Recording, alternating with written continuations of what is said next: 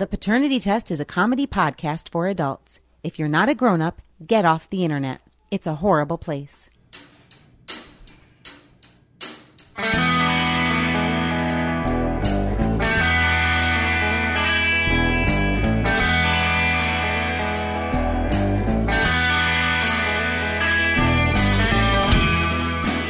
From Chicago, it's The Paternity Test. This week, lemonade stand conglomerates, Chicago parking wars, and Kid Spider-Man kills Kid Batman. And now, two hosts that want to auto-belay their way into your hearts. Here's Matt and Taylor.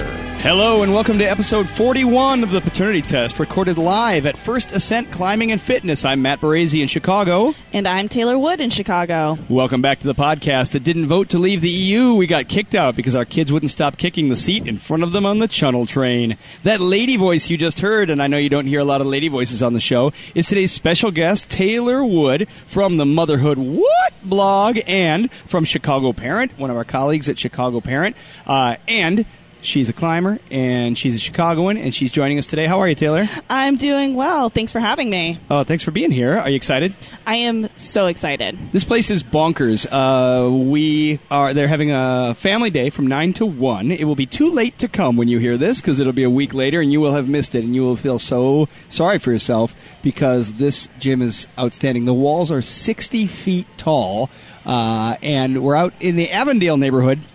And if you're not familiar with the Avondale neighborhood, where would you say we are, Taylor? We're like west on Addison? Yeah, just keep heading west on Addison, away from the traffic of the Cubs game, and just keep going, and you'll hit it eventually. And this was, I gather, this was like an empty lot, and they turned it into this enormous. When you kind of drive into an industrial park, and you're like, what is anything here? And then you see this building that you could put a church inside of.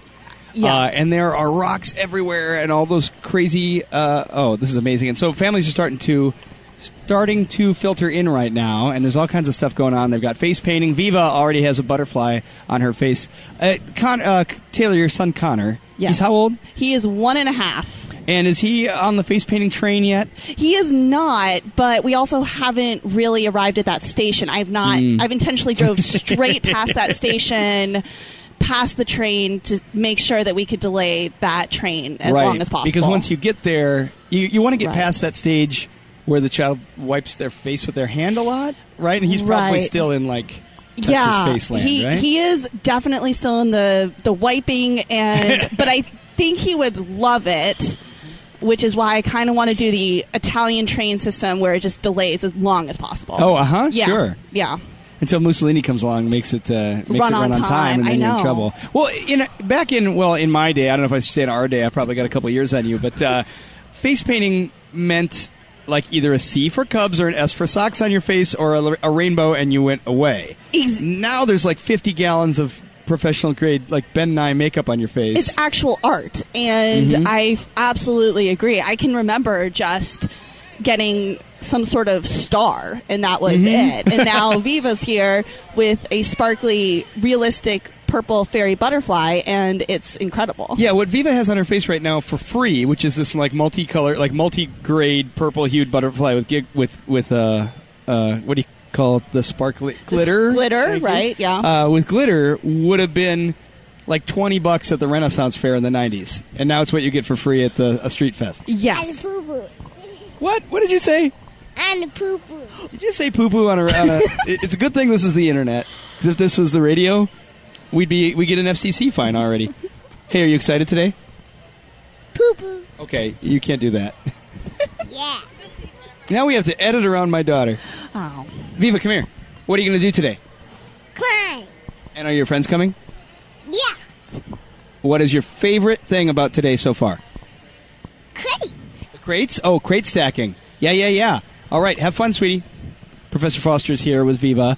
There is crate stacking. There is speed climbing. There is zip lining. There is slack. I don't know what slack lining is. I don't know either, and I'm a little too embarrassed to admit it to the people who know what it is. There is. Tell me if you feel this, Taylor. There's a learning curve to climbing, right? Right. And maybe because it's athletic, it exists in this interesting intersection between like hippies and hipsters and jocks, right? Because it's kind of outdoorsy, right? And it's kind of urban because climbing gyms are in big Indoors, cities, yeah. But then it's also a sport. So I feel like a lot of different social anxieties as far as like being cool make you afraid to start. And I fit in exactly 0 of those categories, which makes it even worse. So there's a Venn diagram and you're over here? I'm literally just kind of eyeing all of those circles and all of those intersections and just amazed at everybody else's abilities. Well, I've been to, this is your first time and my first time at this Avondale facility. Right. We'll be talking to Dan, we'll be talking to a few people from First Ascent later in the show. And they have another facility near where we live, and they have an uptown gym. Right, in the old abandoned, was it Barnes & Noble or Borders?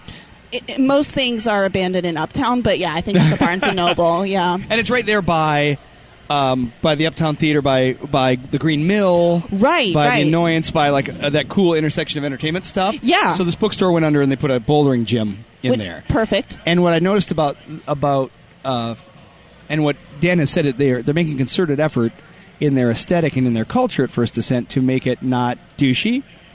And, we did a show at Brooklyn Boulders down near Greektown a few weeks ago, and you were there. Right, West Loop, yeah. And that was also not douchey.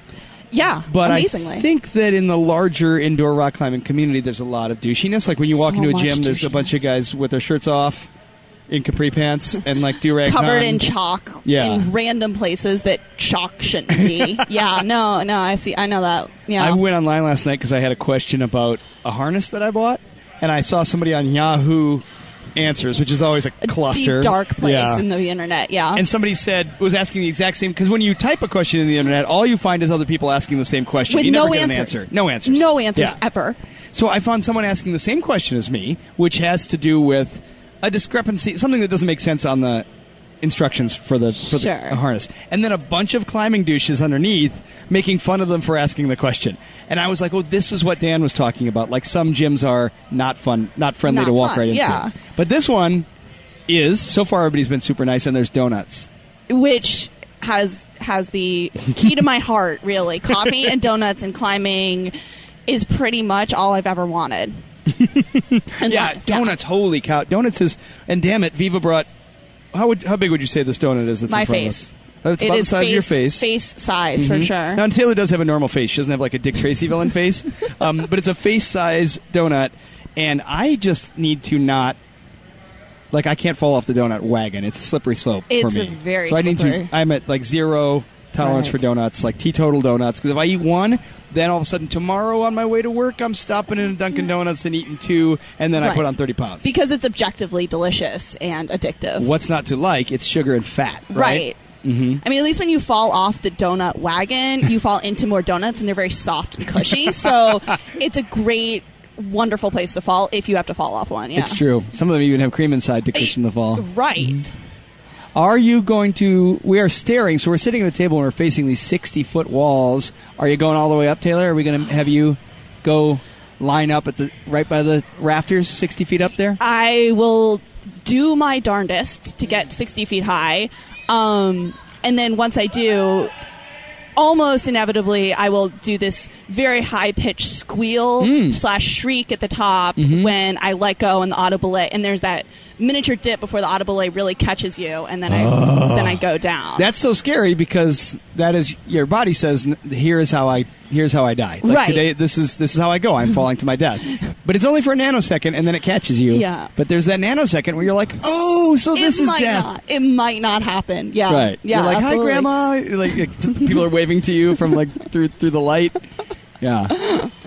Well, wish us luck because we're going to give it a shot.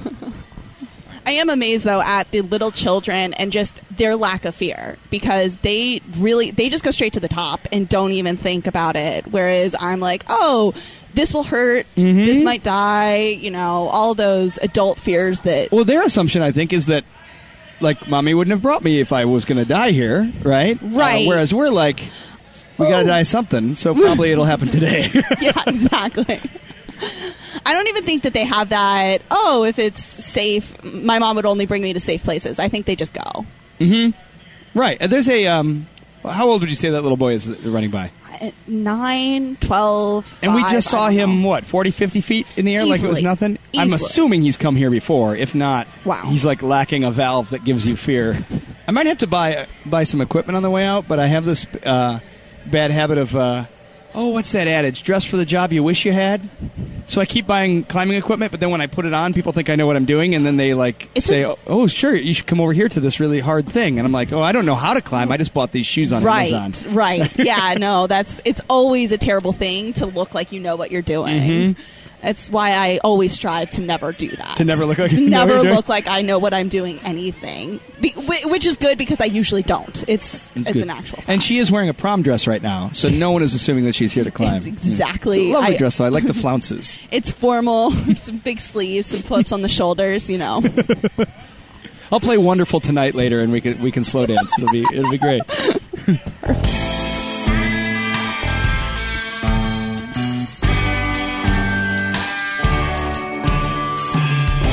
Hey, folks, you already shop on Amazon. Why not put those dollars to work keeping this show on the air? And you can do it by using the Amazon portal on the support page at paternitypodcast.com. Not a lot of people know this about podcasting, but it costs over $700,000 a year to put this show on. So all of us work for...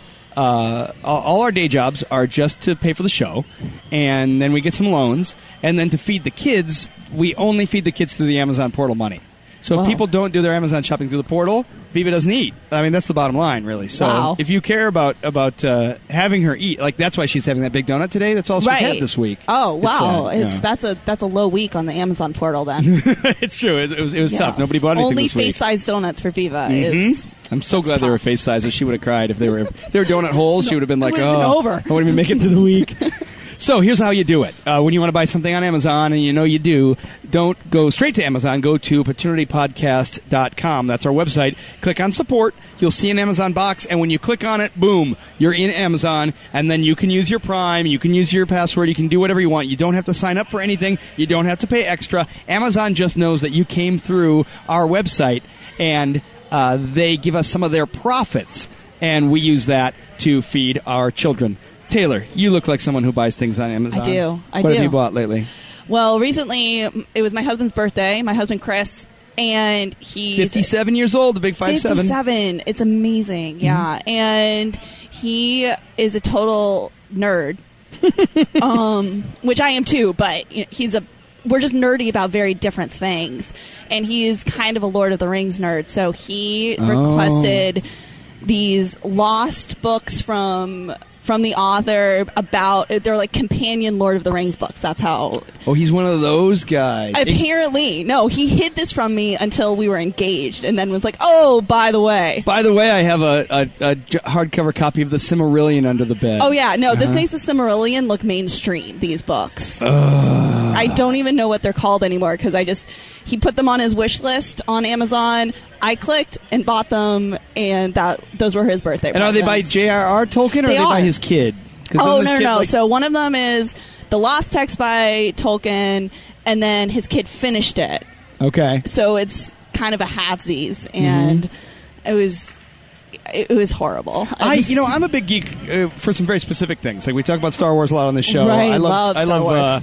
I love old school cartoon toy commercial cartoons like G.I. Joe and Transformers, right? But there's something about the medieval fantasy stuff that currently is a bit of a bridge too far for me. Like sure. I've read the core Lord of the Rings books, and I've seen the movies, and those Lord of the Rings books read a little bit like an encyclopedia. To me too. Yeah. Because Tolkien was an Oxford professor? And like a linguistics professor. So he geeks out about the language, he geeks out about the cultures of all these elves and brownies and leprechauns or whatever, right? But then when you get to the books that your husband's reading, these are reference books about reference books. Yeah, absolutely. They are just so beyond my ability of comprehension that he could find them interesting that we can't even talk about it. So you're here today. I'm assuming he is in the woods dressed as a 10th level orc mage throwing foam arrows at his friends? Yeah. Mm-hmm. And Connor is dressed as something else, as probably an elf lord. He has his little elf ears on or something. Nice. Yeah, I'm just so not a Lord of the Rings kid. I was a Star Wars kid, but not a Lord of the Rings. And he hasn't brought you on board at all? He's trying. He's trying. We made an agreement that if Chris said, if I read the Harry Potter books, you have to read the Lord of the Rings books. Okay. And where are you on that bet right now? He read the Harry Potter. I said he'd only had to read one, but then he ended up reading all of them. So I made it about a third of the way through the first Lord of the Rings book, and I keep falling asleep. So that's where that is. Oh, all right. Mm-hmm. So it's not going great. They get worse. Thank goodness. The only thing I want to do is be more bored. Yeah, I mean, like, is Hobbit's he wrote that one first, right? And that one's super easy to read and shorter. Supposedly, it's very light and fun, and then by the time you get to Return of the King, it's like he wrote a fake Bible, like it's all thou and thee and begat. No, please tell me. It gets even more full of itself. Oh, fantastic! So after the books are done, he has agreed that if he learns Parcel Tongue, that you'll learn Elvish just to speak around the house. Parcel tongue, parcel mouth, parcel. I mean, that's actually language. not a bad idea to be able to swear around the kids. Oh, there you go. You know, if we could also throw in some Trekkies, some Klingon, some Klingon maybe, and then Connor will just learn to swear in Klingon, and we can. Well, I did see Connor has some large size 20-sided die, so we can practice rolling a defensive roll against Vorpal swords. That's how we determine his bedtime every night. Oh, sure. Yeah. So buy your copy of The Lost Fellowship of the Companion of the Silmarillion of the House of Saruman on Amazon. God Amazon.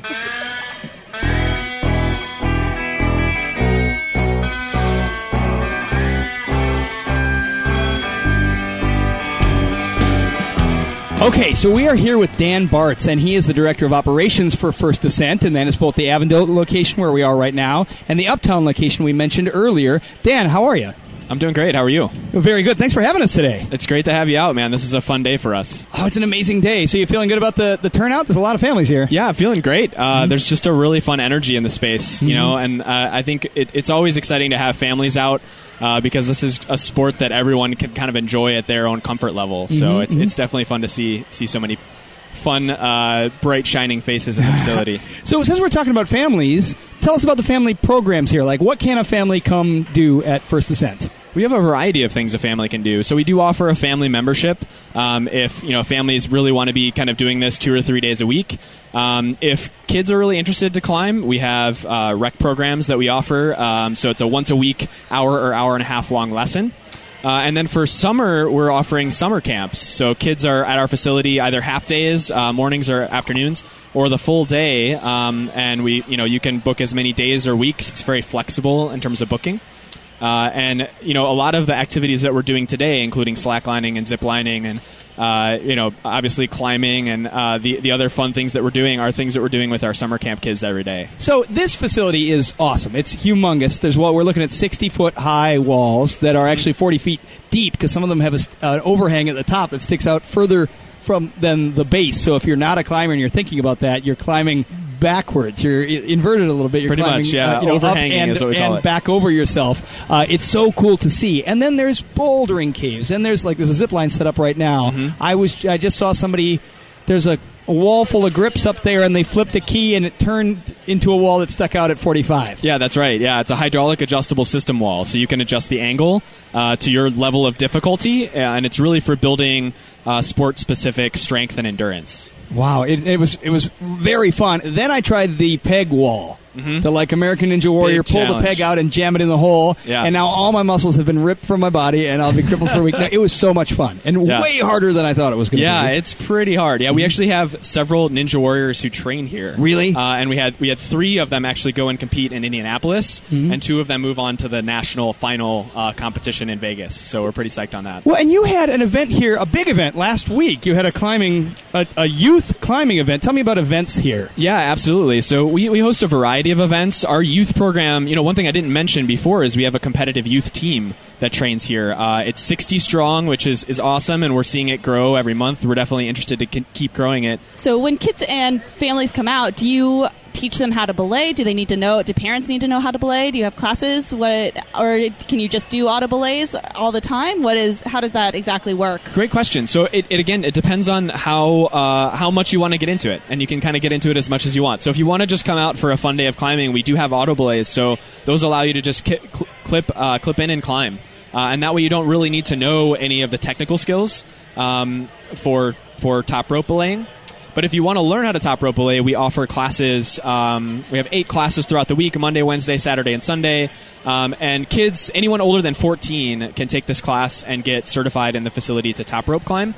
And once you have that certification, it opens up, so much more terrain in the facility for you to explore. Well, my wife has never been rock climbing before, ever, and she's lost her mind. I don't know where she is right now. She's been at the top of a bunch of walls, and she's having so much fun. I've seen her all over the place, which is great. Yeah. And she does not consider herself an athlete. Like, she was nervous to come, and now she's completely got the bug. So if you're listening right now, and you're feeling a little intimidated, like maybe I'm not a jock, maybe I'm not like one with the culture, is it going to be a huge learning curve? You can really show up. The staff is really nice, and you can get going and having fun immediately, no matter who you are and what your background is. Yeah, that's right on. We have climbs set for all ability levels here. So our goal is to show everyone an amazing first-time experience. We're going to get everyone to the top of the wall that first time out to get that feeling of, making it, summiting your own sort of personal mountain, if you will. And then after that, it's really about kind of climbing more and more difficult climbs as you go. When I first tried climbing, I was, out of shape, kind of pudgy college student. And I tried it for the first time, and I was terrible at it, but I just loved it. It clicked. Something about the movement and the fact that it's a mental exercise as much as it's a physical one. You're really figuring out how to use your body to make upward progress. And so because of that, it just really clicked with me, and it was in many ways an inspiration for me to get in shape and eat healthy. And it's been kind of an inspiration and a continued passion ever since. Well, Dan, thanks a lot. Thanks for having us out, and congratulations on all this coming together. It's a really great place. Absolutely. It's great to have you guys here. I really hope you enjoy your time. All right.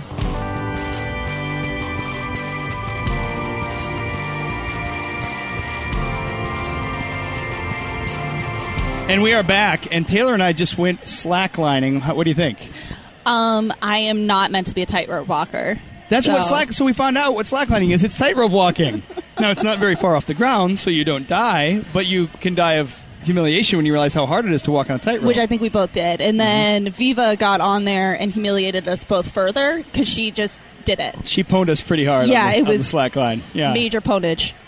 Everything's hard about it. Like, it's actually kind of hard on your muscles because you got to keep your core engaged, and balance is hard. Right.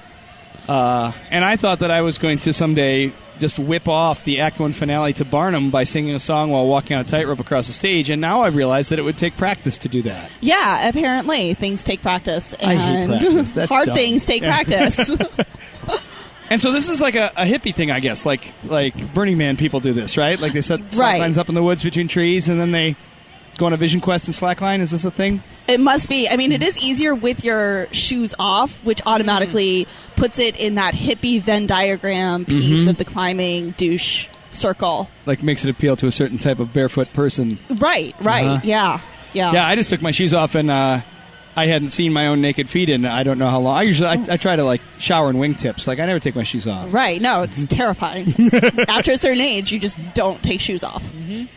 And now it's time once again for You Kids Get Off My Lawn. That's where old man yells at cloud, or in this case, youngish woman yells at cloud. Taylor, what's going on in your life these days? So I think I'd like to talk about summer in the city lemonade stands. Does this happen in your neighborhood? Yes, and I have a lot of opinions about it. It happens a lot in my neighborhood. Is your neighborhood pretty family-ish? Like, we have a lot of kids in the neighborhood. Well, so I live in Uptown, Diet Uptown, so there are, maybe a quarter of the shootings, and so there aren't as many families in mine, but I live right on the border of Lakeview, which is oh man, we cross the block. Much fewer shootings in Lakeview. Much fewer shootings. Yeah, that's why we're in Diet Uptown. And so when we walk, that's the great thing about living in the city is you get to walk to your restaurants, and you get to walk to the grocery store and the drugstore, and you never drive. But the thing is, every 2 to 3 blocks in the summer, there's a different lemonade stand. Every 2 to 3 blocks? Every 2 to 3 blocks in Lakeview. Wow. It's a what do you call it? A gauntlet. You're running a gauntlet. I'm running a gauntlet. And so by the time I get to my restaurant of choice, I'm either full of cupcakes and lemonade, or broke, or I am full of guilt for because you blew them off. Because I blew them off, and I just feel like there needs to be maybe a list of etiquette for grown-ups on how to approach these lemonade stands without feeling like a total jerk. Yeah, it is. I mean, these things, in theory, when you think about a lemonade stand, you think of this oldie-timey, charming Norman Rockwell type setup where one of the letters is backwards on the sign. Sure. And it says lemonade 5 cents. No, that's not. And some kids learning about grassroots capitalism, and then later they get to watch a baseball game through a hole in the fence and contract polio and other charming things that grandparents did. But in fact, you feel this terrible pressure to buy something you don't want, because then they give you a glass of sugary lemonade and you're like, this isn't the 80s. I don't drink sugar. Oh, do you really? Well, I walk in the one block in between the two lemonade stands after the kids can't see me anymore, throw it in the bushes, and then inevitably either cross the street away from another lemonade stand or... I like to picture you doing it in front of the kids. This is what your lemonade means to me. Yeah, but the kids' lemonade stands are also like... They're really well presented, and there's like professional cupcakes and cake. One had cake pops. Come on, yeah, kids can't make cake pops themselves. Kids cannot make cake pops themselves. And I'm like, the idea of lemonade is that you take lemons or else a mix and water and stir it with a stick in a bucket, and then you can serve it. But if cake pops are involved, your mom with a degree in pastry chefery helped you do that, right? And I don't like rewarding parents for doing things for their children. What's the price point on an Uptown cake pop? These were $1.50 a pop. It's a pretty good deal for a cake pop. It's such a good deal. I mean, you can't knock out one. But then also, these kids are sort of never doing it for themselves. I don't know about you. So I had a lemonade stand when I was growing up, and I think my goal was to get enough money to go rent a VHS at Blockbuster. I can remember being like, man, I can get a new release at Blockbuster, on the outside wall. And at 5 cents a pop, it's going to take you a while to get up to $2. It took so long. Yeah. Mm-hmm. But now, all of these kids are doing it for good causes. Oh, come on. Oh, yeah. And then you're like, oh, what inspired you to do this? Which is another thing. The conversation is absolutely out of, it's so hard. But they're like, oh, well, half of it is for us and half of it is for Make-A-Wish Foundation. Or half of it is for us or all of it's for our school. So you have to decide. It's like, oh, Sally, do you want your textbooks or do you want to help a dying child receive their wish? Right. That's so bogus. Because, we should theoretically be happy for them just because they're learning about capitalism. But then they're like, oh, hey, mister, buy my lemonade for the dying kids to go to Disney World. Well, right. Then I have no option but to buy your stupid lemonade that I don't want. Right. And also your parents put you up for that. Because no kid gets out of bed and says, I'm gonna raise lemonade for the March of Dimes or muscular dystrophy today. They either did it so they could go buy some muscle things or a Hot Wheel. Right. Or not. Which is fine. And then with these industrial... One kid had lemonade, and I swear it was like a keg stand. They had a tap. With what? Yeah. It was literally a tap setup. You get I was like, do I get a beer? I'm sure the kids set that up too. Anything involving calibrating COT cartridges is something that the kids set up. Exactly. So I'm like, I hate rewarding parents for making their kids look good. And I hate having to... And then what's the guilt when you don't... What do you say? Do you have to address the fact that you're not getting lemonade and they look up at you with their big doughy eyes and say, oh, do you want some lemonade? And you're like, oh, no, but I'm going to buy it. I was going to come to your neighborhood for the $1.50 cake pops, but now that you tell me about all the probably fake charities, because the other thing I want to see is... I want to see a spreadsheet of their expenditures to see if that money is all going to administration or if any of that is actually getting to the dying children. Because I don't. Yeah, are they listed on Charity Navigator? Exactly. I don't know. What is their CEO salary as a percentage of their? We're a not-for-profit. I mean, I do pay myself a stipend of $200,000 a year to sell you these cake pops, but we're a not-for-profit. Right. My least favorite thing about these damn stands is the fact that I have not carried any cash on me since about 1997. Right. Never. I have no cash. I don't have a quarter. I don't have a nickel. I don't have a dime. I don't have anything. So if these kids don't have a square to swipe my credit card, I cannot buy their lemonade. And they make me feel guilty for being a normal 21st century person who carries no cash. Right. I mean, I feel that I only carry cash in the summer just for that reason. Just for this reason. I don't know why I have cash, but now all of a sudden I have cash and I'm spending it all on lemonade for the bushes. Well, if you are one of these awful parents who sets their kids up to make a charity lemonade stand, go to square.com or whatever and get that little reader mailed to you, because if you want this to work, you really need to have a credit card swiping. Because you can get a credit card swiped anywhere anymore, right? Except for the kids' lemonade stand. I mean, there's some that literally just scan credit cards. You don't even have to have the swipe. Oh, just your phone does? Like a QR reader? Yeah. See, there's no excuse for these little monsters then. I more want to give it to the kids who obviously did it themselves. Right. Who don't have an industrially made designed sign. Mm-hmm. The ones who actually do it themselves and are sitting there without parents, I'm much more likely to, right. to actually buy it. I would rather them. do it where I'm a little afraid that I'm going to get dysentery from the lemonade that they made than... because they stirred it with a stick that they just used to, move a dead bird off the sidewalk. Right. Then one where their lemonade stand looks like it was designed by Frank Gehry or Studio Gang. Like an undulating silver lemonade stand with a land bridge.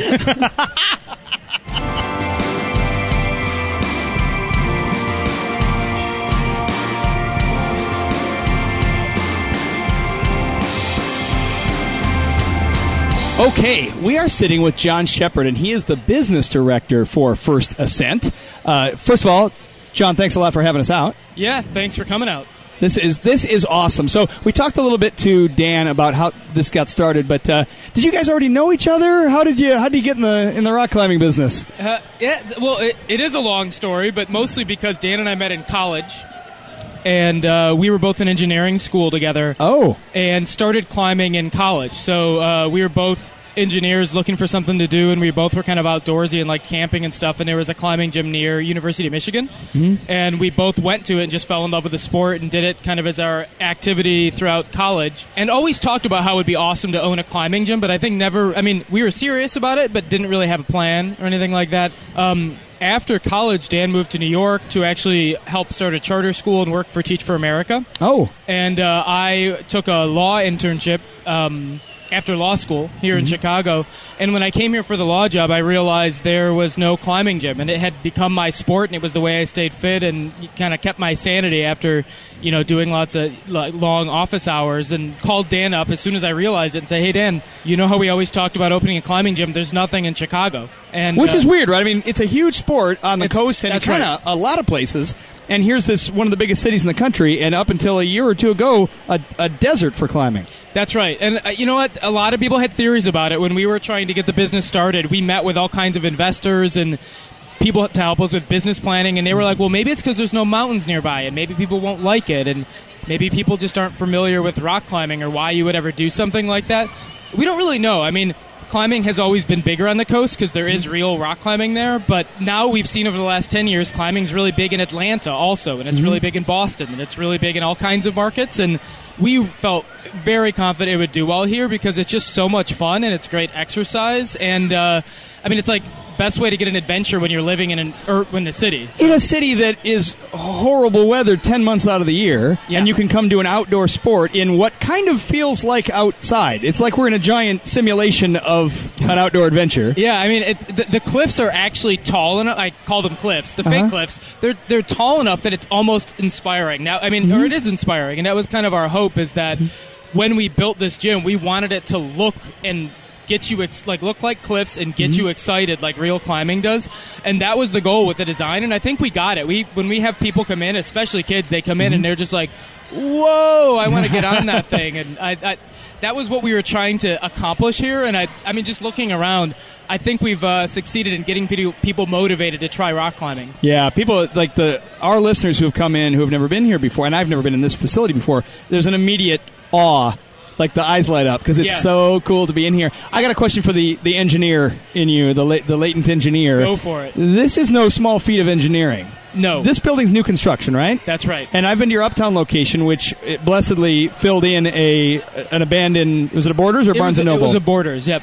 So here's this gorgeous building, and it's like a Flatiron type building like in New York. It's a building on a diagonal street. So it's a beautiful wedge-shaped building, and it's next to the old Uptown Theater, the Green Mill, the Riv, right? There's all this nightlife stuff there. It's a cool location, especially because at night you notice the LEDs that we have, so we light it up, and all these all kinds of people all hanging out going to music shows, and they can all look in and see people rock climbing. Like, there's these neon LEDs going through, like looking like cracks in the rock. Yeah, and through the window, you're like, what are all those people doing, falling all over each other and climbing and jumping for holds and stuff? It's pretty dramatic looking from the window because all you can just barely see their feet swinging by and what's happening in there. So it's been pretty good for us that we get, there's hundreds of people walking around every time there's a show going on, and then they get to see the neon lights lighting up people climbing. So yeah, that we were excited about that location because we felt like it'd be a great way to kind of show off the new sport to the right demographic, to the right people who would probably like it. So you guys offer yoga classes and a full gym upstairs, and does that help with the climbing, or why add all of that stuff as well as the climbing? Is it for fun or for helping climbing? We did it for a number of reasons. So I don't even know if Dan recently mentioned this, but we just increased our hours to open at 6 every day because we were getting a lot of requests from people that are kind of making First Ascent their home gym. So we realized in a city like Chicago where there were not a lot of climbers that we wanted to make a climbing facility that had other amenities so people could say, well, you know what, I love climbing, maybe it's not my thing, but I could still come in here and be a member and have a full fitness gym and yoga facilities and group training, and all those things are included in membership. So if you buy the monthly membership, you can come in and take yoga whenever you want, or you can come in and use the weights and stuff like that. And we figured it would just be a really helpful way to introduce people to a new sport, is to have a lot of amenities they're used to and that they can use too. You asked, does it help climbing? I mean, certainly. I actually never did yoga before I started climbing, and I am not a very flexible person. I kind of need to warm up before I can touch my toes. I've been doing yoga more and just making that a part of my workout regime, and it's almost making up for the 6 years of desk job I've had, which is not quite, but it's getting close. And I will say that if you can touch your toes, if you have flexible hips and stuff, very, very helpful for climbing. Sure. And I think a lot of people that like yoga tend to really like climbing because they both emphasize balance and body awareness and stuff like that. All right, I got one last sort of body-related question. So two of our three regular hosts now, we've just gone north of 40 years old. And so we're concerned about, and we got friends some people are trying CrossFit and they're exploding all their guts, doing fake pull-ups or cleaning 1 million pounds. I'm doing this right now, and I actually feel more stretched out as well as more muscular after I'm done. But for our listeners who are I'm afraid I'll explode if I do that. How's the injury thing here? Very, very common question. Even going back to your original question about where we all got started, when we were first looking to build a gym and we were meeting with real estate developers, everyone was like, is this kind of an X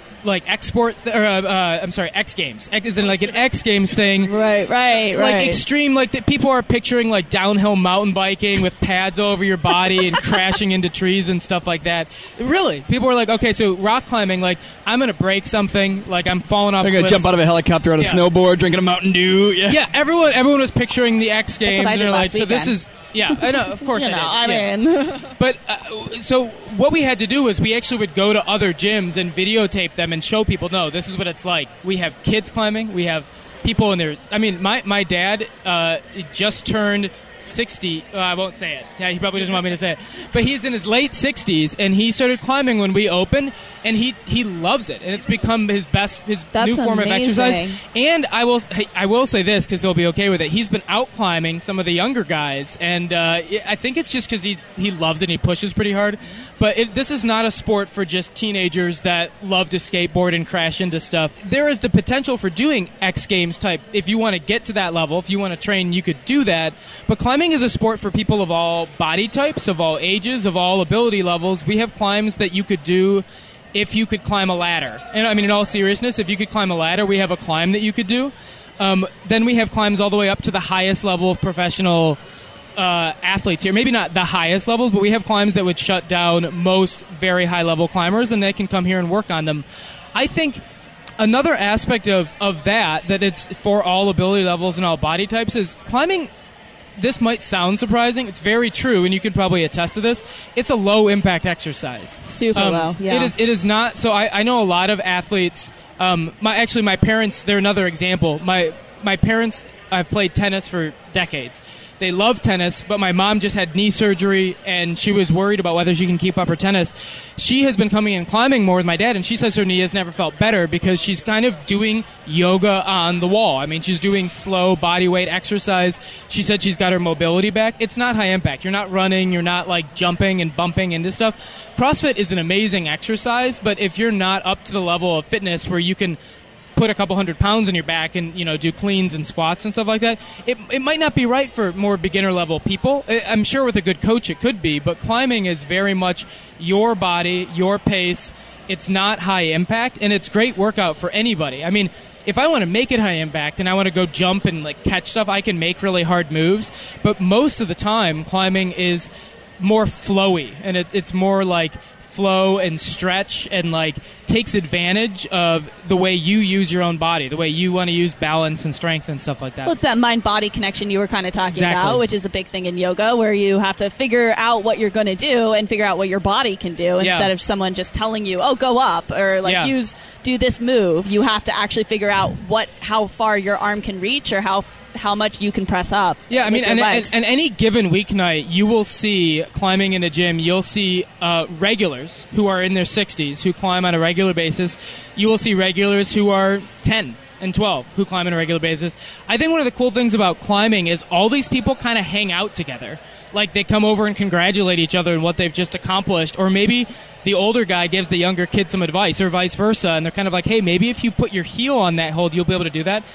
Very unlike the weightlifting gym. I've been going to weightlifting gyms for my whole life, and I see very little socializing. You know, people put on their headphones, and they kind of just do their thing.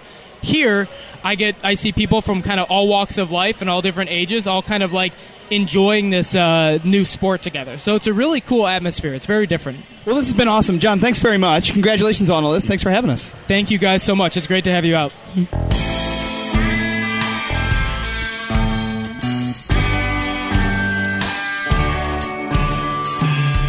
If you like the Opportunity Test, please help us tell other people about it. Subscribe on iTunes and leave us a review. It's quick, it's easy, and it helps other listeners find us. Also, you can read our weekly Opportunity Test blog at chicagoparent.com and our monthly column Viva Daddy in Chicago Parent Magazine. Of course, you can also check out Motherhood What at areyouMotherhoodWhat.com. I am. Oh, that's good. Yeah. And you can check out your blog on Chicago Parent. Absolutely. How frequent is that? Bi-weekly. Bi-weekly. Yep. Cool. Now it's time for the Spite Fence, where good fences make good neighbors and bad neighbors fence stolen property.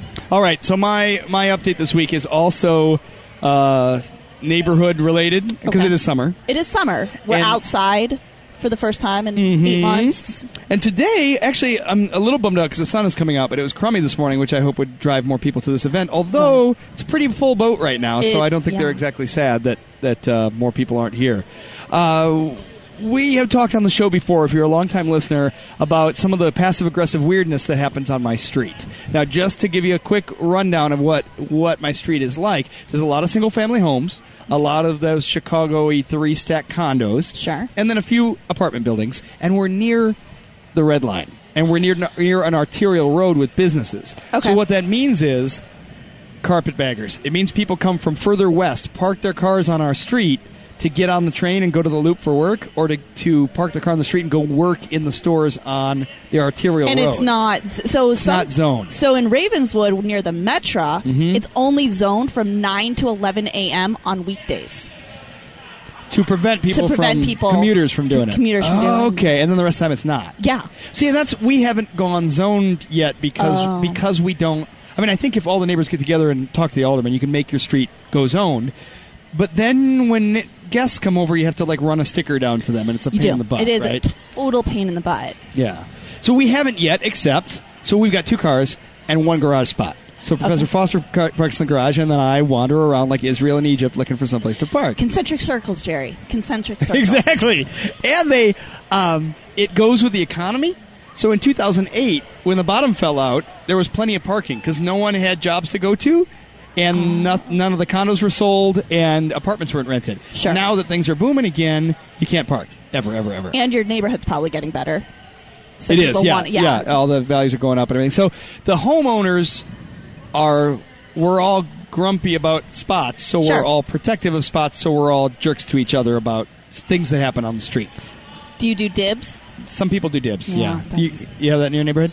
I mean, honestly, we only have one car and we've got a parking spot, so I don't even know. For our non-Chicago listeners, dibs is a thing pretty unique to Chicago, where if you dig out a spot in the winter, and it's winter most of the year, you take lawn chairs and dining room furniture and ironing boards. Garden gnomes? I've seen garden gnomes. Which I totally respect. If I saw a garden gnome... gnome... Well, it's got a sort of whimsy to it. It has a whimsy. I've seen...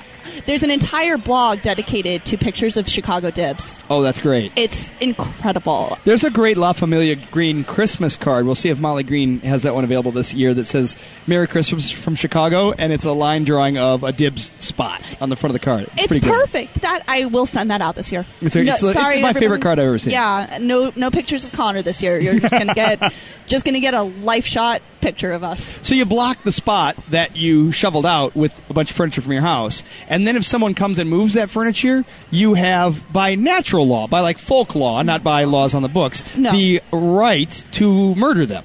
Yeah, I mean, people have slashed tires. Mm-hmm. People will always leave there's always a note. People will scratch your car. Mm-hmm. I mean, I've actually heard urban legend where a police officer rolled up to somebody doing something to someone's car, and they were all, what is going on here? And they said they violated dibs, and the police officer said, "Carry on, sir." That's 2 thumbs up. Yeah. Keep going. Carry on, citizen. Yeah, it's true. I think if you were caught violating dibs and someone were stabbing you to death over it, and all the neighbors come out, it would be like the Kitty Genovese case. Like, you would be shouting for help, no one would help you, and you would bleed out into the snow. It's an absolute kangaroo court. Mm-hmm. Yeah. Mm-hmm. Expanding pool of red snow around you. Yeah. Oh, Viva's back to the... Viva's back. She's adjusting our levels. How are you, sweetie? Are you having a good time? Yeah. What is your favorite thing you've done so far while climbing? Playing it. Oh, really? And here's Professor Foster. Hello, sweetie. Hi. What is your favorite thing that you've done so far? I like the climbing. So far, I've gotten about 2/3 the way up. Woo! Which is shockingly high and extremely terrifying. But I'm doing it. Congratulations. You look like a natural. You really do. Yeah, it's true. So I guess these levels that Viva is just playing with are just our headphones. So I don't know how loud it is now, but feel free to play with these knobs. I'm okay. I refuse to touch knobs. It's just. So the latest we do a lot of passive aggressive notes in my neighborhood. If you're parking too close to someone, or if a car seems suspiciously parked there for too long, we go and put nasty notes in each other's. I don't, but a lot of other people do. The latest passive aggressive note thing is that there's a constant stream of block parties in my neighborhood. Okay. So the block party organizing group put some signs up on the trees that said no parking on this coming date for a block party, and they put tow zone on the paper. However, that's not enforceable. It is not enforceable, nor is it true. So they made lying signs, and they put them in everyone's windshields and on all the trees that said tow zone on Saturday, which was a lie. Now, I was not going to go to the block party. We've lived in the same house for several years, and I know that even though they block off like 2 blocks for this block party, that it's actually only a tiny portion of the block that they put bounce houses and tables full of like crock pots on, right? Sure. So I know that if I move my car all the way to the end of the block, right near where the sawhorses from the aldermen are set up to keep people from going down the street, right, that I will not be bothering the block party, and that I can keep my car, because there's no parking. And you've displaced 2 blocks worth of people into the same neighborhood. Even less parking. Right. So I got up in the morning, moved my car to the very end of the block, and figured I was good. The next day, passive-aggressive note under my windshield. And all cars in the neighborhood that hadn't been moved, someone went around with another note for the block party and put it under everybody's windshield just to let them know that they ruined the block party, which they didn't. Of course. I mean, I'm so mad about it. I don't even know what I would do. I think I would make notes to put on top of if I knew there was another note coming, I'd put a big red sign on my car being like, ha ha ha, no way. Right. Or something even more violent. Hope you couldn't inflate your bounce house all the way, you jerks. I can park wherever I want. Well, Melissa was mad at me because I found the note under my windshield, and then I walked down the middle. It said, I know that there's some guy named Darren. I don't know who it is. He's one of my neighbors, evidently. Darren does but he sound makes cool. all the signs. So I feel like it's Darren, and maybe Darren had a couple of drinks in him at the end of the block party, and he started putting all the signs under people's windshield. So I started walking down the middle of the street, clutching the paper in my hand, screaming, Darren! Come out! Darren! Like, fight me, Darren! Or like, Chino! Come kill me, Chino! How many bullets are left in his gun? Right? And she's like, stop it! Do not pick a fight with the block party guy just because you're mad that he's calling you out for leaving your car. You needed to have gotten a legion of everybody who got a note on their car. And there were many. And gotten... You all should have banded together shouting for Darren. It's yeah, just mob justice. A line of people, elbows locked, walking on the center of the street, sweeping the neighborhood for Darren. And I realized that maybe I'm on the wrong side of history here because I did not move my car out of the neighborhood. But you know what? I pay taxes, damn it. It's an amazing spectacle of just how annoying parking can actually be. I guess it pits us against each other. It turns us into animals. It does. And it's really why I try not to ever use my car, because I turn into such a jerk anytime I'm involved with my car. What's your parking situation? We have an uncovered spot in the back, and it's actually fenced in. Nice. And our fence, if anybody is listening, is totally illegal to Chicago code. Oh. But it was built before the codes were made, so... it's grandfathered in. It's grandfathered in. And I only know this because I am now HOA president. You are? Of our condo board, our association, which is the worst job. I bet it is. In the world. Will it gradually turn you into Barney Fife over time? Will you become an officious person leaving passive-aggressive notes? No, I am the receiver of all passive-aggressive notes and expected to pass the passive-aggressive notes around. But no, all I know is that if we do anything to the fence, we have to rip it down. And I have an entire box that has been passed from HOA president to HOA president. And the only reason it's been passed is because somewhere there is some sort of document that proves our fence has been grandfathered. Oh, the box is there just to prove the fence. It's a tub of documents, and one document is the only reason. That could be an urban legend. There might not be a document in that box. I'm not going through it. Like, it may be that they passed this on to... I got it.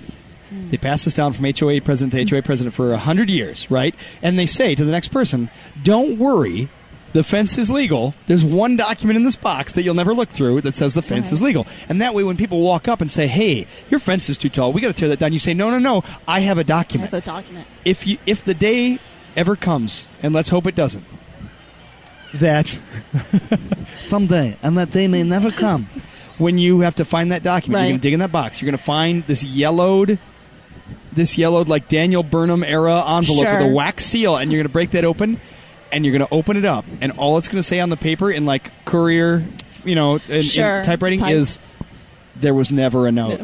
You went a little dark there, Matt. Mm-hmm. Yeah. It's just there to give you the confidence to tell people that it's legally in the right. But it's not. Right. Oh, yeah. But no, our parking situation isn't terrible. I wish it were covered. I wish I didn't have to scrape 4 inches of ice off, but it is. This is why in Chicago you have to buy a new car every year, and in Cuba they're still driving 1958 Volkswagen Beetles, right? Because our weather is so egregious and aggressive that it dissolves a car in a couple of years. It does, yeah. I mean, even if you buy a new car, it looks like a used car in a matter of days. It's true. My car is 3 years old, right? And it looks like it's been in a like a. What do you call a bumper car derby? Like a absolutely. Yeah. Well, we used to park it on the street, which of course didn't help things. So it's over. Well, that's the last part of my update here is about parking on the street.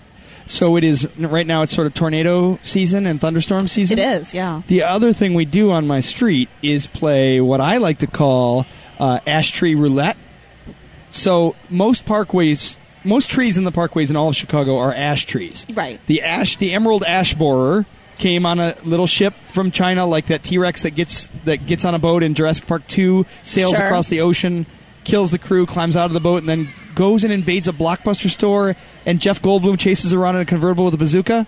Right. I hate that movie. Even T-Rexes want Blockbuster back. See? Even T-Rexes want Blockbuster back. Right. Yep. They even take the time to go in and make sure that they brought 2 forms of ID so they can get on the rental list. Yeah. You know, a recent utility bill. They want to watch Fletch 2. Fletch 2 and Fletch 2 also. Oh, yeah. TOO and TWO. Yeah, exactly. So the ash borers came and they killed all the trees. And it's just a matter of time. All the trees on every parkway in Chicago are dead or dying. And the only reason they haven't been taken down yet is because it's expensive to remove them and no one wants the beautiful canopies to go from the street. But the alderman has told everyone these trees are coming down and every neighborhood in Chicago will look like hell very soon. Oh. And ours is the arborists came through and tested all the trees, put medicine in them, tried to save them. Not going to happen. So Fantastic. All these trees, dead or dying, are canopying over the entire street, which is lined all the way up and down both sides with cars. Every time there's a thunderstorm, one car gets crushed. A half a tree comes down. Just one. That's what's weird. Mathematically, occasionally it should be none. Occasionally it should be 6. Sure, but it's always 1. Ooh, that's natural design. It proves that or what do they call it? Intelligent design. Intelligent design. So one just assumes. How many parking spots would you say there are on one city block? 40. Okay, yeah. So say it's 40. So you got a 1 in 40 chance that your car will be crushed. I don't know, to the listener, does that sound like good or bad odds to you? I mean, it sounds like mine would get crushed 8 times, but I mean, so when it's nighttime and you're driving around, it's impossible to park, and it's about to rain, or it is raining. Sure. You have to make the decision: do I go park my car 4 blocks away and walk in the rain back to my house at 8 o'clock at night after work? Or do I take the 1 in 40 shot that my car will get crushed tonight? For me, the answer is always take the shot. Take the shot. Yeah. There's no. Oh yeah, no. Even if it's sunny and 82 degrees, you take the shot. Yes. I would park on the street if there were a hurricane. And really, where do you park it? Because there's trees everywhere. So I don't even know where you would alternately park overnight. Right. I mean, I guess you'd have to park on Arterial Street. What's that? You've been talking to each other a lot in these microphones. It's very true. Are you bored? Do you want us to stop the show? Yes. Are you gonna do zip lining? Like, who did you say zip lines? Oh yeah, Diego. Yeah, you're gonna zip line like Diego. You're gonna be like a Diego. So the other day we had a big old thunderstorm, tornado warning. I was on the street, and my mother was spending the night. So really, it was a 2 in 40 chance. Right. Well, honestly, nothing more guarantees something terrible will happen in the city than your parents being in town. Thank you. Yes. You will never see more homeless people. Mm-hmm. You will never see more crazy people. You will get hassled. You will get hassled. There will be potholes where there has never been a pothole in the sidewalk, and then as soon as they leave, it's fixed. Mm-hmm. It really is the most freakish things will happen when your parents are in town. It is a God-given Chicago fact. Yeah, there will be, frankly, there'll be a shooting.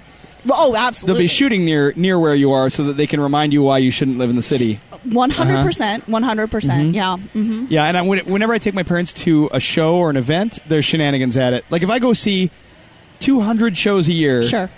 The one that I bring my parents to, I get in a fight with an audience member because they're talking or they're drunk or something. Shenanigans. Always shenanigans. Always. There's just shenanigans everywhere in every respect.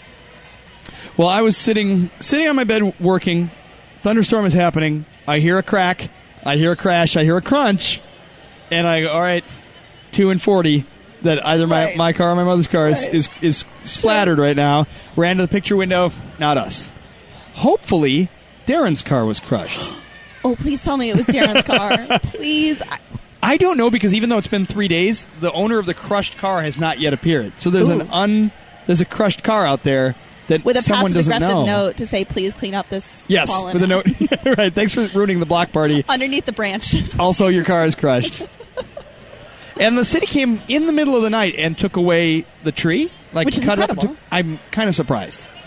Chicago's weird what it does right and what it does poorly. Right. Yeah, lead in the schools, just going to kind of... Right, complete collapse of the school, lead in the water, let's screw up the Lucas Museum. Right. But we do have... tree removal. Tree removal in the middle of the night. Okay. Maggie Daly Park is really fun to go to. Right. You know? Yeah. But also you get shot, and also... that whole thing. Right. So anyway, I was super... immediately I was full of joy that one of my neighbors' cars was crushed in front of me. And I know that's not just me. All my passive-aggressive neighbors, everybody heard the crunch, everyone went to the picture window, everybody Waved except at for... each other from... Everybody but one cheered, and one person went, it was my turn.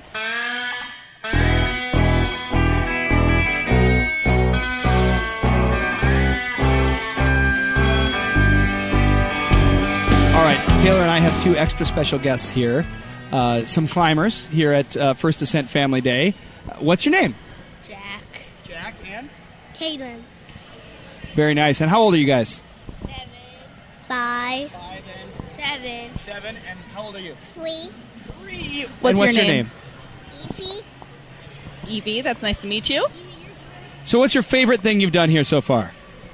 Climb. Which climbing? What do you mean, what's... Like which station? Point to which one. Okay, so the auto belay, rock climbing. How high up the wall did you get? I got, right there. Whoa. Halfway up. That's pretty high. 20, 30 feet up. Were you scared? No. Not even a little? No. Now, I can't help but notice that you have a Batman mask on your face and you have a Spider-Man mask on your face. Do you feel that the superhero mask helps you? And particularly Spider-Man and Batman are famous for their climbing prowess, right? So, does the Spider-Man mask help you feel braver and more agile on the wall? Yes. Good. Are you really Spider-Man? No. If J. Jonah Jameson at the Daily Bugle says, "Get me Spider-Man," can I get some pictures of you to run in the Daily Bugle? Yes. Who would win in a fight, 9-year-old Jack or Dr. Octopus? 9-year-old Jack. I thought so. What are you going to do? Have you zip-lined yet upstairs? There's a zip-line upstairs. Have you tried it yet? Nope. Oh, we got to unlock the zip-line thing. Yeah. Achievement unlocked. How about you? What's your name? Evie. What's your favorite thing you've done so far today? I don't know. I like your face painting is amazing. It's all those sparkly stars. What's your favorite color star on your face? Pink.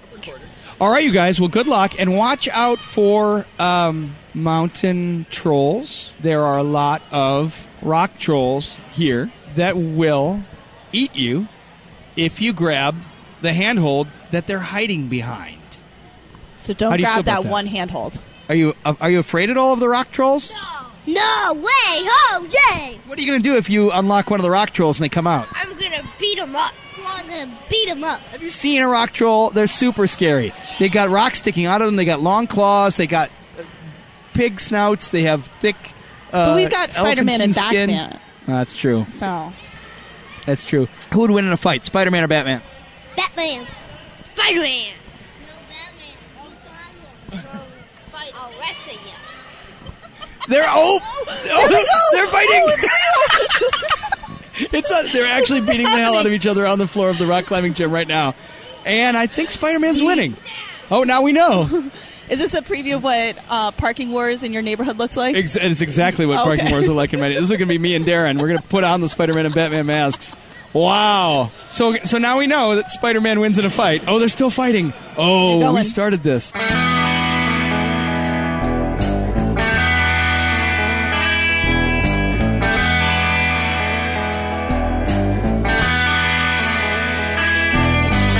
Well, folks, it's time for another episode of the Paternity Test to let the kids practice lead climbing up that rusty water tower near the railroad tracks. Follow us on Twitter at The Dad Test, like us on Facebook, and visit our website, paternitypodcast.com, or email us at paternitypodcast@gmail.com. Catch us Tuesdays at chicagoparent.com and call our voicemail 657-BAD-DADS. Tell your friends about the show. Please consider a donation to the show via our PayPal link at paternitypodcast.com. And how can they follow you, Taylor? They can find me at motherhoodwhat.com, spelled exactly how it is, and on Chicago Parent. I write a bi-weekly blog post under my name, Motherhood What, and or Taylor Wood. Well, Taylor, thank you very much for joining us. Thank you for having me. We're going to close it down and we're going to go climbing. So if this, perhaps the show will be presented with an in memoriam pre-roll that says Matt and Taylor went splat at that climbing thing, and here are their last words on tape. So I hope you feel that everything you've said today is your final word on everything. I am good with that. I hope they spread your ashes over Darren's lawn. All right, everybody, remember, if your kid opens their hipster VHS movie rental stand in the front yard, make sure they have that copy of Amelie ready. And until next time, best of luck passing the paternity test.